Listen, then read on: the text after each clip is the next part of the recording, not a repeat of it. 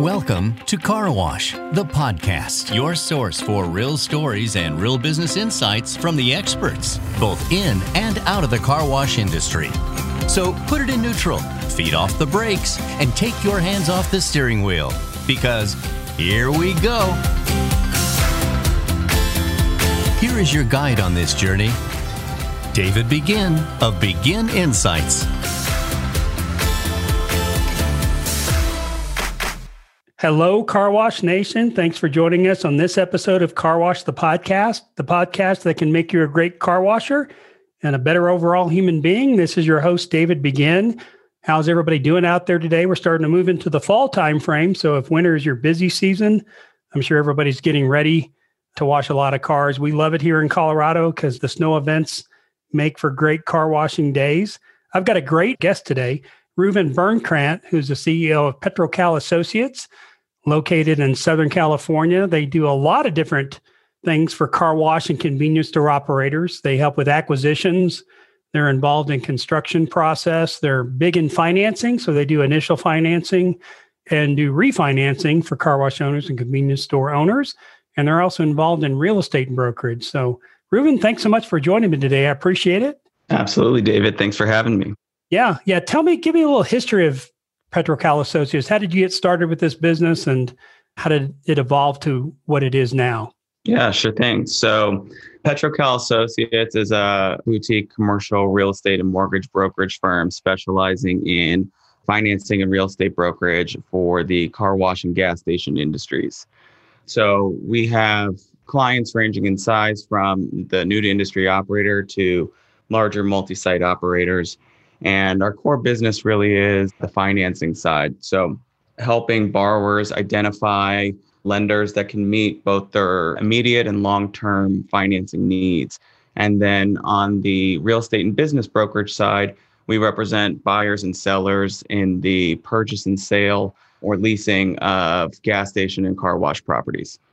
Okay. Seems interesting that you do a lot of different things at PetroCal Associates, where most times if you get into financing, people specialize in financing, but you're specializing in quite a lot of activities. Yeah. So when I started in finance, I was initially just doing equipment financing and wanted to do something that was a little bit more complex when it came to structuring financing. And so commercial mortgage brokerage was where I segued into. And in looking at different industries, the car wash and gas station industries are highly fragmented. And so there's a real need to help smaller operators find financing solutions that will meet their needs. And a lot of lenders and banks shy away from these industries because of the special purpose nature of the industries, in that the properties can really only be used for either a gas station or a car wash. It doesn't have, unlike a shopping center or something like that, that could be a variety of different uses. And also environmental concerns. So between those two factors, a lot of lenders shy away from this. And so I saw an opportunity to provide real value to operators by helping them find the lenders that would help them finance their projects. Yeah, it's interesting you say that, because we always knew from the car wash side of things that, they're considered single use or special purpose projects, which means, we're always joked around that you might be able to turn the car wash tunnel into a beer barn, but that's probably about the extent of it. I don't know what else you can do with that particular building. But are convenience stores considered special use as well? Is that because of the gas station component of it? Yeah, so we really only do convenience stores that have the gas component. And so by the time you add in a canopy and dispensers and underground storage tanks, those properties also fall into that specialty use or single use category, unlike a standalone convenience store that could be converted to any other type of retail. Okay. Well, that makes sense, because once you put those tanks in the ground, tanks obviously have gotten much better than they used to be in the old days. But, there's a lot of work that has to be done from a cleanup process. They've got a term for it, but I can't remember what the overall term is. Yeah, so with the advances in technology, there are now monitoring systems in place that really serve to mitigate a lot of the risk for potential contamination issues. And that's why when I got into this, I felt confident that we'd be able to help borrowers find lenders that would be able to kind of shake off those initial impressions once they really got to understand the fact that the environmental risk on newer, more recently built sites is a lot more limited. And similarly, when it comes to car washes, that they tend to get lumped in as equally risky to a gas station, but that's not really the case. Right. Yeah. Yeah. And it takes a little bit of time to convince the lenders, whether they're a new bank or the SBA's gotten pretty smart about it, but it seems like that there are certain banks out there that still have this, certain ideas about car washing that really don't exist anymore. Definitely. And that's why it's important for borrowers to understand that and operators to understand that just because they have an initial conversation with their deposit lender or the depository institution, and that bank doesn't have an interest in financing their proposed car wash project, that doesn't mean that it's not a financeable deal. It just means that it's not a fit for that particular lender. And oftentimes, I would say the vast majority of the time, when we are arranging financing for a borrower, the lender that we're going to work with won't require the depository relationship. They'll actually understand that cash management, treasury management might be better handled by a different bank, and they're comfortable having more of a transactional relationship and just providing the construction or permanent or mortgage financing for the operator. Yeah, that's interesting. The banks that I did business with certainly wanted my checking and savings business as well. So, and I get that. I guess they want to kind of see what's going on with the overall project, and it gives them a little better transparency and visibility to what's happening with the business. Sure. And that's not to say that our lenders wouldn't necessarily be happy to have that as well, but they're also more understanding of the fact that they're not always going to get that, and that's not necessarily a problem for them. Yeah. Do you typically do convenience store car washes? Do you any standalone car washes? Has that evolved over the years? When I got into this business, I would say that 2/3 of my business was gas station, C-store, and about 1/3 was car wash. And that has evolved over time to now probably 80% of what we're doing is standalone car wash, and 20% is a gas station, C-store, or gas station C-store with a rollover or something like that. Our focus really is primarily on the express segment, reason being that today, due to a lack of inventory on the market for the last few years, a vast majority of the transactions that we work on are ground-up construction projects. And so the fact that I believe in 2018, I saw a report that over 90% of the tunnels built were express tunnels, that explains why such a large portion of our business really is focused on the express segment. Yeah. Do you basically focus in the Southern California area, or do you expand beyond that? We can arrange financing for operators throughout the United States. The majority of our clients are located in the Western United States, but that's primarily just organic kind of word of mouth where a lot of our contacts have been located. But the reality is today, in the last, I would say 12 months, we've done projects throughout the United States, from Florida, Tennessee, Pennsylvania, Texas, Utah, Colorado, Nevada, Arizona, California. So we're kind of all over the place. Yeah, that's great. That's great. The Southern California market has changed so much in the last 5 or 10 years. It was primarily full serve car washing, but there's been a number of events that have taken place from a regulatory standpoint or just labor standpoint that's making it more and more difficult for the full service operators to operate. But that was like ground zero for full serve car washes forever. Definitely. And once California operators kind of wisened up to the fact that some of the trends that were going on in other parts of the country made a lot of sense to bring to California, we've seen fairly explosive growth in terms of the express segment, to the point where we're starting to see some markets even get towards a saturation point in Southern California. So it took us a while to wisen up, but we've gotten there. Yeah, no doubt. No doubt. I think people breathe a breath of fresh air when they transition from a full serve, which I love full serve car washes, and God bless the people that operate them and own them, because it's such a great service, but they are challenging and difficult in this environment.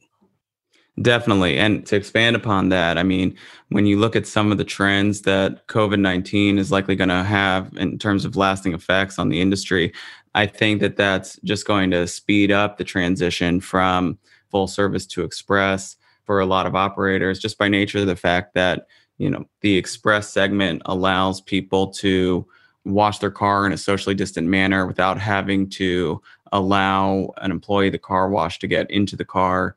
And recessions have a tendency to do that. They have a tendency to kind of speed up trends that were kind of already in process. And so we expect the transition from full serve to express to follow that same trend. Yeah, no doubt. I had a client that I'm working with that made that transition as well, from being a full serve, flex serve operation to an exterior express. Once they did that, I think they never looked back. I think that will accelerate the ones that are kind of on the fence, or I do feel like the full serve model will still be around. There just won't be as many of them. Definitely. And there's some markets where it's always going to make sense, right? To, those markets where you have higher median incomes, where you have higher end cars that are looking for that detail type service. We expect to still see, a handful of full service operators come out on the other end of this and still be providing those services. But as the consumer looks for services that they can utilize in a faster manner, that have more of a green component, that are technologically a little bit more advanced, we anticipate a continuing shift in the consumer behavior more towards the express segment. But I'll clarify that one of the things about that benefits the full service operator is the fact that right now is a great time to put quality sites that are good conversion sites on the market, because due to a lack of inventory, we're seeing express operators be willing to pay a premium just to get a site that is entitled for car wash use. And so full service operators can really take advantage of the fact that even as the consumer starts to trend away from the service they offer, that express operators are willing to pay them a substantial premium relative to what the income of their full service wash might support in order to acquire a site that's convertible to an express. Yeah, no doubt. That's becoming much easier. And the more I see people build, the difficulties that they're going through in finding sites and all the regulatory issues that cities and counties are putting on car washes now, the advantages of buying an existing site that's got an existing tap fee. I don't know what tap fees are in Southern California, but in the Denver, Colorado Springs area, they're breathtakingly expensive. And, if I can get an existing site that already has a great operations, everything set up, and I'm just converting it, certainly makes it a lot easier. And it is a great opportunity for people who are thinking about selling, or maybe the full serve or flex service business isn't doing exactly what they're hoping. Exactly. We're even seeing that on people who acquire it and still do a raise and rebuild. It's not like they're just adding equipment to the tunnel and converting it that way. We're seeing people who will purchase an existing full serve, raise the improvements, and redevelop it as an express with a completely different layout. But they can justify doing that because of how difficult it is to find sites that can get permitted for the use. Yeah. So you said something interesting earlier, that is convenience store. I know car washing is still considered very much a fragmented industry, but is the convenience store industry still fragmented? Yeah, it is. Not as heavily fragmented as the car wash industry, but you still have the majority of the sites in the United States operated by less than 10 unit operators. So we still look at that as a highly fragmented industry. Okay. So less than 10 units in convenience stores is considered very much an independent operator, I guess, is what I like to call them. Sure. Yeah. Interesting. When you're talking to convenience store owners, do you encourage them to do a car wash as a profit center? How do you work in car washing with your convenience store customers? That's a good question. I do, because I'm very bullish on the car wash industry as a whole. So the key is, what does the convenience store operator have to give up in order to do that? So when I see a convenience store operator come to me with a site plan that includes a rollover and they're down the street from a 120-foot express tunnel, I try and caution them that the site that they might have built 10 years ago that had that rollover where they could really rely on it as a profit center versus the one they're building today, given the trends in the consumer and their increasing familiarity with the express concept to be more apprehensive about building a rollover attached to a convenience store site. That said, it remains a good profit center for C-store operators. Usually they're able to use the fuel as almost a loss leader to get the customer to buy a car wash. And just as with an express car wash, cost of goods is fairly limited. So there's a high profit margin for the operator in each car wash sale. The same is the case on a rollover car wash. So I would say more often than not, C-store operators that are developing larger sites will look to have a car wash as a profit center, but the operators who are able to acquire, a 1.5 acre site instead of a 1 acre site, wherein they'll be able to build a mini tunnel or even a full-size express tunnel, those are the guys who are really going to get the biggest benefit from having the car wash as a profit center.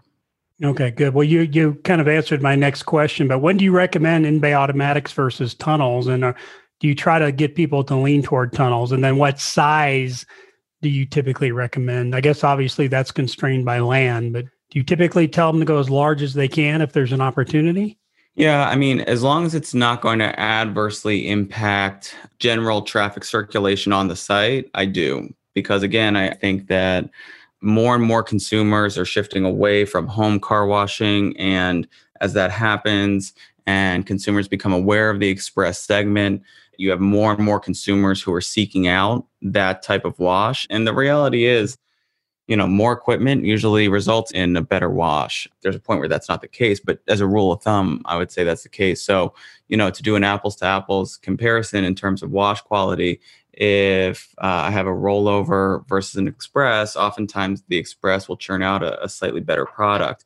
And so if you have a site that can have strong circulation so that you're not having a bunch of bottlenecks and you're able to construct a full tunnel, your throughput is going to be greater, and therefore the revenue derived from that profit center is going to be greater. So if the site has enough space to support it, then we always encourage operators to try and include it if they can. One of the downsides sometimes with the convenience store gas stations is they're either manned or unmanned. And then the other issue that you can run into if you have an in-bay automatic or even a small tunnel, the convenience store owner might not have the expertise around the in-bay automatic. And that might be more of an issue with larger chains. But, if the car wash goes down, their solution to the problem is put a cone out front and call the service company to come out in 3 or 4 days. If you've got smaller independent operators, what do you typically coach them on? Well, similarly to if a convenience store was going to add a QSR concept, right? If they don't take the time and effort to invest in really becoming good QSR operators, then it's likely that profit center would suffer. So similarly on the car wash side, if they're not going to take the time to really understand their chemistry, understand the equipment, then they're probably going to be paying more to third parties on service calls. And it will be one more reason for the consumer to kind of bypass that rollover in favor of a close by express. What I encourage operators to do if they're going to include car wash as a profit center is try to understand that profit center as well as they would understand the other profit centers on a convenience store site in order to ensure that they derive the maximum value from it. Yeah, that makes good sense. So under what conditions would you recommend an in-bay automatic product? If you don't have the space for a tunnel and you're in a fairly landlocked market that does not have sites surrounding it where an express operator is likely to come in, then I think it makes sense to add the additional profit center. But if someone has the opportunity in a secondary or tertiary market or a market that has more and improved land available, they can go after the larger sites that allows them to put out a better product, have higher throughput, be able to process more volume, which will lead to better traffic circulation on the site, then I think that's usually preferable. That makes sense. And also I see them put in more smaller towns. I just had a friend that built one in a very small town in Idaho. It's not a town that I believe can support a tunnel. I mean, a lot of my assumptions about what, size of town supporting tunnels has changed over the last year, but I think they went with a really nice in-bay automatic operation as opposed to going with a tunnel. Definitely. And I think that becomes a question of how big is the trade area you're serving. So, we see operators put in tunnels in smaller markets, but if there's, a Walmart Supercenter or Target that's kind of a driver and is pulling from a much larger surrounding radius, then it might make sense to invest in the larger car wash presentation. But I agree that definitely have smaller markets where making the investment in a full tunnel won't make sense. If the traffic can't support it, if the demographics don't support it, then as a C-store, you still want to provide benefit and value to your customers, and more profit centers is definitely a way to do that. And when you compare an in-bay automatic to something like, service bays or things like that, you have the ability to have an additional profit center that doesn't necessarily carry with it higher labor costs and things like that. So there are definitely situations where an in-bay automatic makes more sense than an alternative. Right. I've heard a rule of thumb on this, and I don't know how it's measured, and it was a long time ago, but when you have a convenience store, there's a metric to say, depending on the number of customers or number of gallons of gas sold, you can expect to sell a car wash if you're selling them at the pumps. Is that true? And is there a metric for that? If there is a metric for it, that's probably something that the guys at BP's corporate real estate department or Phillips 66 real estate department are going to know a lot about. What I encourage people to do is to hire a third party to do a feasibility study if it's a ground up construction project on a convenience store site. And oftentimes those feasibility studies will include an analysis of both projected fuel volume, projected C-store volume, and projected car wash throughput.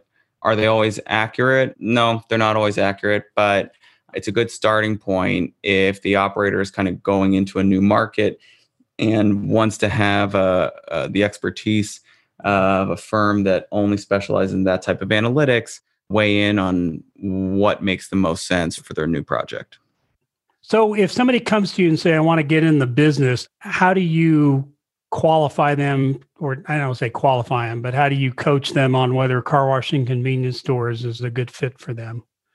When people come to us, they usually have a pretty good sense of the project that they're looking to do at that point. So sometimes they'll come to us and they'll have a couple different sites they're considering, and they'll ask us for feedback on which of those sites make the most sense and why. But we're rarely consulting someone on what type of business should they put on a site.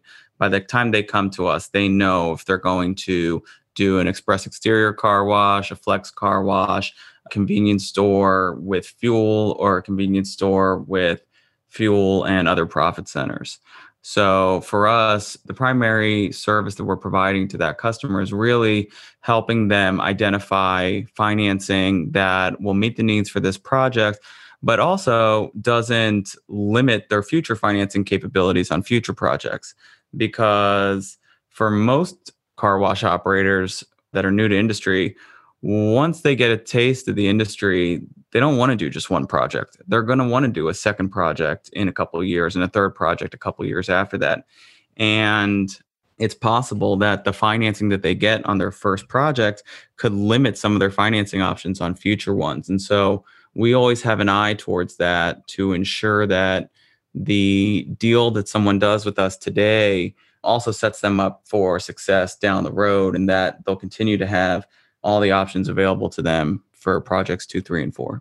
No, that's great. Yeah, that's really good, because I kind of got myself boxed in a little bit, and we'll talk about financing here in a minute, but I sort of got myself boxed in from a financing standpoint. We only built 3 of them, but if I wanted to go to 5 or 10, I would have had to look at different financing vehicles at that point. And that's a common story. And oftentimes the borrower goes to their bank and comes to them with the project. The bank might encourage them to utilize a loan structure that serves the purpose of the project, but also serves the bank's purpose for the types of loans that they're trying to do at that time. And that might not be consistent with what's in the borrower's best long-term interest. And so the borrower might not hear that directly from the lender. And that's where, a broker like myself who has the ability to speak to the borrower about different loan programs available from different lenders can really help the borrower kind of strategize their financing needs over the next 2 to 5 years, which sets them up to be more successful. Yeah, that makes great sense. That makes great sense from that standpoint. And it would make sense to work with somebody who's kind of an independent third party than working directly with a bank. Exactly. I mean, we have the ability to respond to the bank if the bank is going to put a condition on the borrower's approval that seems a little out of the ordinary. Then we have the ability to kind of respond and really advocate for the borrower to make sure that the deal they get really is the best possible deal. Because bankers, as well-intentioned as they are, the banker still works for the bank. So we work for the client. We have the client's best interest at heart the entire time. And so that allows us to advocate for the borrower in a way that they can be confident that the financing that they received really was the best possible deal for them. That makes great sense. Do you recommend somebody stick with a particular lender on the next projects? The big issue that I had was the personal guarantees that the bank required. As an individual investor, they're just trying to limit their risk as best as possible. But on project number 3, they still wanted that personal guarantee, which over time gets a little irritating. I mean, we had great history with the first 2 car washes. The third one, they were almost treating us like they treated us when we did our first one. But it's almost like there would be a conflict there if different lenders wanted different personal guarantees. How does someone navigate that? Yeah, I mean, I would say that more often than not, lenders making a loan to a closely held corporation are going to look for at least one of the principals in that business entity to stand behind the loan and personally guarantee it.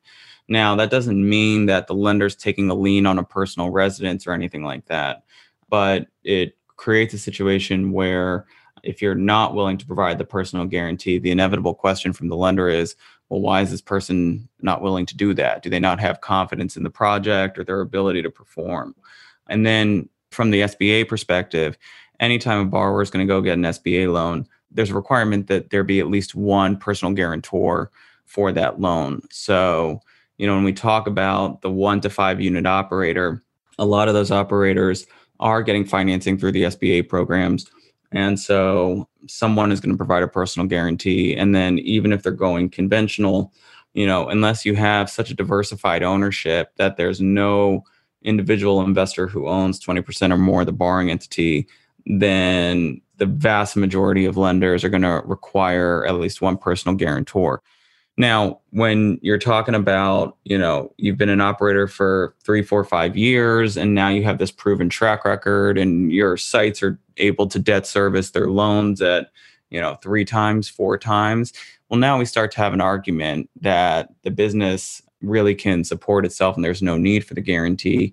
And we've tried to structure things for borrowers wherein we can get a little bit creative and say, let's have a personal guarantee for the first year or 2 and then have that burn off as long as there have been 24 months of consistent payments and all loan covenants have been met. And as an operator gets more mature in their growth, they're in a better position to make those types of requests from the lender and to have the lender give them what they're asking for. But even with that, I would still say that more often than not, when ownership is kind of spread out between a handful of parties, lenders are looking for personal guarantees. Yeah. The other issue of that, I guess, is if you're going to be talking about project 3, 4, and 5, does the partnership arrangement need to be consistent as it is for project 1 and 2 to be able to get them to possibly forgive the loan guarantee? Not necessarily. I would say that's more of a case-by-case basis, but what I would say is that when it comes to SBA does pay attention to partnerships wherein there's a lot of overlap in between multiple different entities, but the ownership percentages are tweaked in a way that you have different guarantors on each loan. And increasingly, SBA is getting hip to that because SBA will have caps that are tied to guarantor Social Security numbers in terms of the total amount of borrowing that they can do. So rather than the SBA limits per borrower being tied to the tax ID number of the borrowing entity, it's tied to the Social Security number of the guarantor. And so shifting around ownership between various affiliated businesses in order to kind of skirt those rules is something that used to be commonplace, but is decreasing in terms of its frequency because of the fact that it's something that SBA is increasingly paying attention to. Yeah, they've gotten a lot smarter over the years. I will guarantee you that.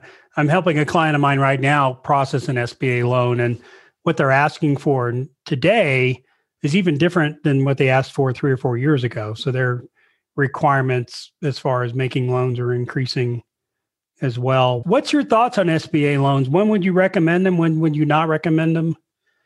Yeah, so that's a conversation that we have with pretty much every borrower when we start with a new borrower. The primary advantage of SBA is leverage, that you can borrow at a higher loan to value.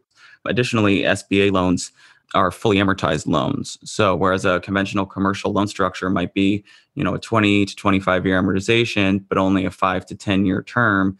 And so at the end of that term, you need to either pay it off or refinance it. SBA loans are fully amortized. Additionally, under the 504 program, which is one of 2 SBA programs primarily used by car wash operators to finance their projects, the other one being the SBA 7A program, the 504 loans are made up of 2 loans, one from a bank and one from a certified development company or CDC. And the CDC loans right now are at historically low rates. So people are able to lock in 25-year financing that is fixed at below 2.5%, which is better than people are doing on their primary mortgage for single family residences. So I would say that a lot of borrowers talk to me about how the documentation process or just the loan process in general with SBA is more cumbersome. While there's elements of truth to that, post the 2008 recession, I would say that conventional lending has gotten a little bit more documentation intensive, and SBA lending has actually gotten a little bit more streamlined. So the difference between the two has gotten smaller. And if you work with someone who's really experienced in SBA lending, then they should be able to kind of quarterback the process in a way that for the borrower experience, it doesn't feel that different from a conventional loan. Yeah. They should be asking for the same information once instead of twice. Exactly. So are loan processors, you call them CDCs, is that correct? The people that process SBA loans? Well, there are 2 SBA loan programs that are primarily used by car wash operators to finance their projects. One is the SBA 7A program, and the other is a 504. So under the 7A program, those loans are made by banks and non-bank lenders, and the SBA provides a guarantee to that lender that today is 75% of the loan amount is guaranteed by the SBA. That's different from the SBA 504 program, which is made up of 2 loans, one from the bank and then one from the CDC. So the 504 program essentially consists of a conventional loan in a senior position at 50% of the project cost, and then a CDC loan that is junior or subordinate to that bank loan at somewhere between 30 and 35% of the project cost. And you're actually making 2 different loan applications, one to the bank and one to the CDC that run concurrently, but it's 2 different application processes. So to answer your question, a bank is going to process a SBA 7A loan. A 504 loan will be processed by both a bank and a CDC, and each of those parties will be processing their own loan that work in concert with each other, but are still 2 separate loans. So the disadvantage of an SBA loan is obviously there's transaction fees that go along with it. And depending on the CDC, there's different fee structures, which I found out later. And the other thing about the SBA loan, which is interesting, is if you sell too early, there's some pretty significant penalty fees that you pay SBA if you want to get out of your loan sooner than later.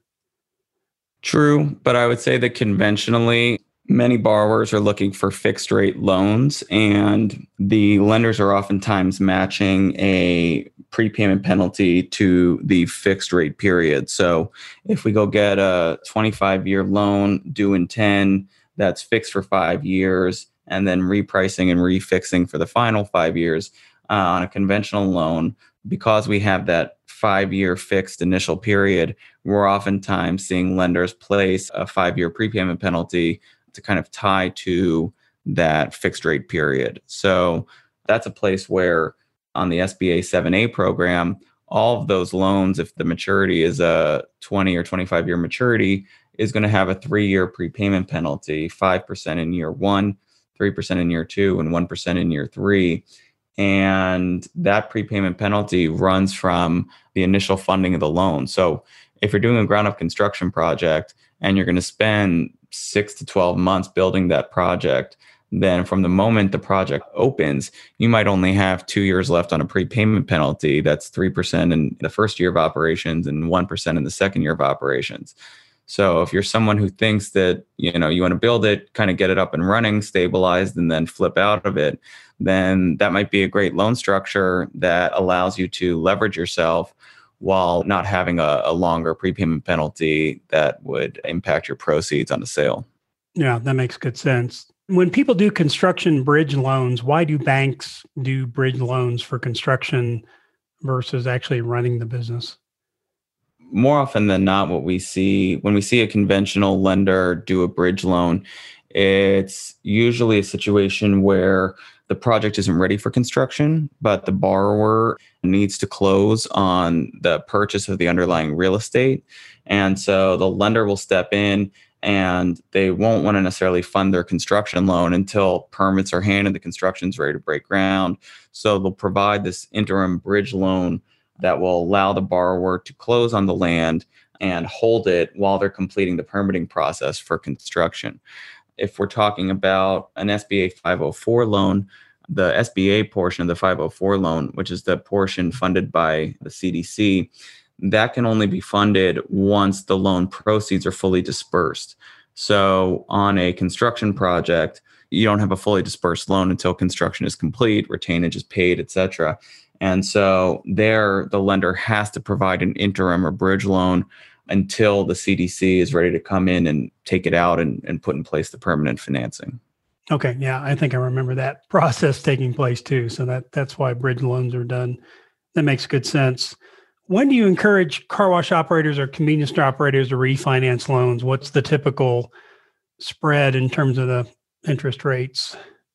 Yeah, right now we're looking at historically low rates. So now's a great time to give a hard look at refinancing, particularly if you are someone who had an SBA 7A loan and you are getting to the end of that 3-year prepayment penalty period. Now's a great time to look at a refinance. Additionally, if you have identified an expansion project that you want to do, lenders can be apprehensive about doing a cash out refinance when the money could go to buying a new boat or putting it all on black at the roulette tables. Okay. But if the money is going to go into as seed money for a down payment on a new expansion project, then oftentimes they will be supportive of a cash out refinance. So I wouldn't say the only time to do it is when there's a rate and term improvement, but it might also be an opportunity to unlock some equity in an existing site that will provide the capital for future expansion.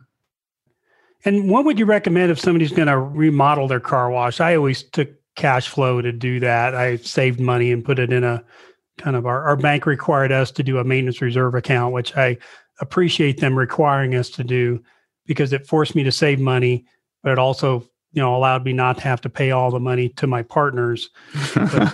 When do you recommend either taking it out of cash flow or financing new tunnel equipment? Yeah, it's a great question. So I think it really depends on the scope of the renovation or remodel being contemplated. But again, I got to go back to the fact that we're in an interest rate environment where we have historically low interest rates that, if someone has the ability to go borrow at 3-4% or even 5%, then I think there's justification for looking to finance those renovations with debt and really kind of reserve their cash for expansion into another location. Okay. Yeah. So just whatever you can do to conserve your cash for other opportunities or projects would make sense. Definitely. And rainy days. And, when we're dealing with the uncertainty of a global pandemic and the possibility of new shelter in place orders and things like that, that have the ability to impact consumer behavior, I think those are definitely the times where you want to conserve a little bit more cash just because you don't know what the world's going to look like in 2021. Right. No doubt. So how has COVID-19, the question of the year is, how has COVID-19 affected your industry and your business? So I would say on the whole, a deal that was a good deal in February of 2020 is still a good deal today and therefore can get financed. Deals that would have been perceived as weaker or riskier in February are the ones that are more likely to struggle today. So ones that, are at a higher loan to value or with appraisal shortfalls and things like that. Those might be the ones where lenders are getting a little bit squirrelier. But the fortunate thing is that car washes seem to be one of the success stories of the COVID era. Anecdotally, we hear from many of our clients that wash volumes, memberships, et cetera, have either remained flat or increased relative to 2019. And the data we've analyzed thus far supports that. We have even seen clients who have done ground up projects that have opened after 2020 that have either hit or exceeded their projections, despite the changes in consumer behavior resulting from the pandemic, including things like people working from home more, limitations on capacity for in-person retail. So I think that you're going to see car washes continue to be able to secure bank financing, even as pandemic effects linger. Additionally, what's historically happened during recessions is that SBA lending is really going to increase. So the purpose of the SBA programs generally is to incentivize lenders to make loans that they wouldn't want to make conventionally. And so when we look at what SBA did to spur lending in 2008 is they waived guarantee fees for borrowers. They increased the percentage of the loans they were guaranteeing for the lender from 75 to 90%. And so we expect that in a subsequent round of stimulus that we're going to see some of those things take place, which is great for the industry as a whole, because that'll mean that debt is going to continue to be available to existing operators and new to industry operators. Yeah, good. No, I think so. I think car washing has been one of the fortunate industries that hasn't been affected. You could be in the cruise ship industry and trying to figure out what to do with all these cruise ships that are parked. So yeah, we're very fortunate to be in the industry we're in right now. Definitely. Aside from PPE manufacturers, I think we're right up there. That's true. The other question I have would be on real estate. So I'm seeing a lot more people get pushed into leasing real estate as opposed to getting to buy it. And that's probably more common in Southern California than it is in other areas of the country. But I get very nervous about leasing arrangements. What do you recommend to your clients if they come to you with a lease agreement versus a purchase? Yeah, so I always try to encourage clients to come to us with a lease before it is signed, because there are certain clauses that we want to see in a lease that ensures its financeability by a typical lender. And so those include things like, the lender's right to cure defaults, tenant defaults, the lender's right to foreclose and assign the lease to a buyer after the foreclosure. And so once a lease is signed, that's really going to govern your relationship with that landlord for, the next 30 to 50 years. So it's key to make sure that the relevant clauses are in there, because it's not just going to affect your ability to get financing, but it's going to also affect your ability to sell one day, because the person you sell to might not be a cash buyer and they might need financing. And so if the lease isn't properly set up for that, then that could adversely impact your ability to sell. We too are seeing a shift, particularly in higher income areas with more expensive real estate, where you have more and more operators looking at leases. And what a lot of operators don't realize is that the debt available to them on leased locations is relatively similar to what's available to them for a location where they own the underlying real estate as long as the lease is properly structured. And when you have markets that are very competitive, where operators are willing to, build very close by to each other, I think the key is making sure that you're out positioning your competition. And so if that means that you might need to lease your real estate instead of purchasing your real estate, the reality is you're not really achieving the benefit of owning the real estate until the end of your mortgage term. And so if you're not going to hold the site for the 20 to 25 years to pay off your mortgage, but you're only going to hold it for, 5 to 10 or 5 to 15 years, then you don't necessarily get a huge benefit to owning the underlying land. With a properly structured ground lease, you still get to depreciate your improvements, you still get to depreciate the equipment. So I would encourage operators to take a hard look at leasing. If my choice is lease an A+ location or purchase a B- location down the street, I would generally opt to lease the A location because these are cash flow businesses. So I think the most important thing is really looking at the site selection criteria that most operators and equipment distributors and consultants to the industry kind of agree on. Things like retail synergy, daytime population, population density as a whole, speed of traffic and access, competition. And don't be afraid to go for lease location as long as you're able to get a long enough lease term and a properly structured lease that doesn't limit your ability to get financing. Makes good sense. Well, that changed my mind about leasing. I had kind of had an allergy toward it for years, but what you're saying makes perfect sense because when we had our sale transaction last year, we didn't, you don't get to take advantage of land appreciation. And so sometimes, maybe it doesn't make sense to own the land. Exactly. So real quickly, last question, somebody came to you and said they wanted to sell their business. How do you coach them to get ready for that process? It's key for them to make sure they have clean books and records. We see all the time that there's a sole owner or, a couple of siblings own a business. And so they don't necessarily worry too much about having clean financial statements.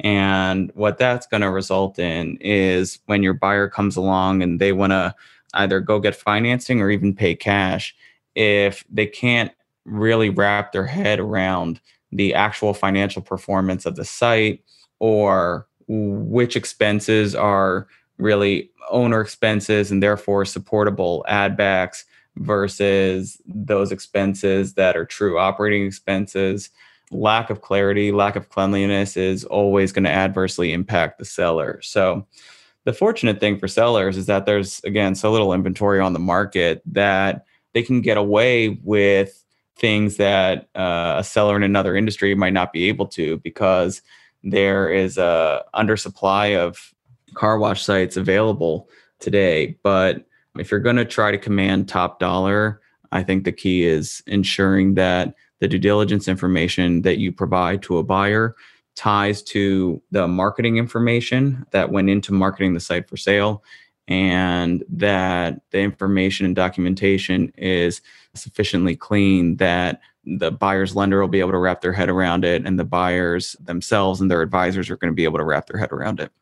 Yeah, no, I've been preaching that for 3 years on this podcast that, it's a very short-term view if you're not separating your personal and your business income and expenses, because when you do want to sell your business, that comes home to roost in a horrible way. And I do agree that probably the industry is doing so well right now that people will, maybe buy something where they wouldn't have bought it earlier, but you don't get full value for your business when you do that.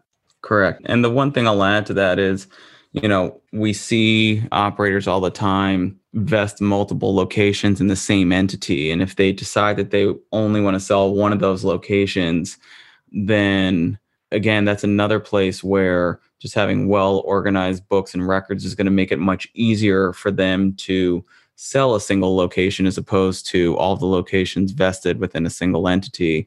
And a lot of operators either don't do that and it adversely impacts them. So an easy way to do it is just vest each location in a different entity. But if you're not going to do that, then you certainly want to make sure that you can provide site level financials for the site being sold without having to provide the entity financials and do some type of, back of the napkin subtraction to pull out the sites that aren't being sold. So organization is key. Yeah, no doubt. And even from a liability standpoint, to me, it always made sense to have different entities so you can kind of keep them separate in case of an event. Definitely agree with that. Reuven, this has been a great conversation. I've learned so much. You've changed my mind about a few things, which means to me this is a very successful podcast. So if people want to find out about what you do in your organization, where would you send them to? You can go to our website, www.petrocalassociates.com, to learn more about us and our company. And David, I really appreciate the opportunity and had a great time chatting with you. And thanks again. Yeah, thank you. It was great. And I learned a bunch. Thank you so much. So thanks for listening to this episode of Car Wash the Podcast. We're always interested in getting this podcast in the hands of more people in our car wash industry. So if you will, please tell your friends and associates about this podcast. You can get Car Wash the Podcast anywhere you get podcasts on your mobile phone, or you can simply go to the website, carwashthepodcast.com. And for Matt DeWolf, my co-host, and myself, thanks for listening. We'll catch you next time and keep washing those cars. Car Wash the Podcast is your source for real stories and real business insights from the experts, both in and out of the car wash industry. Our show helps investors, owners, operators, and managers think about ways to enhance their business. Our podcast is a free, on-demand audio program that provides information on the latest trends impacting the industry, tips from successful industry leaders, and inspiration for our listeners.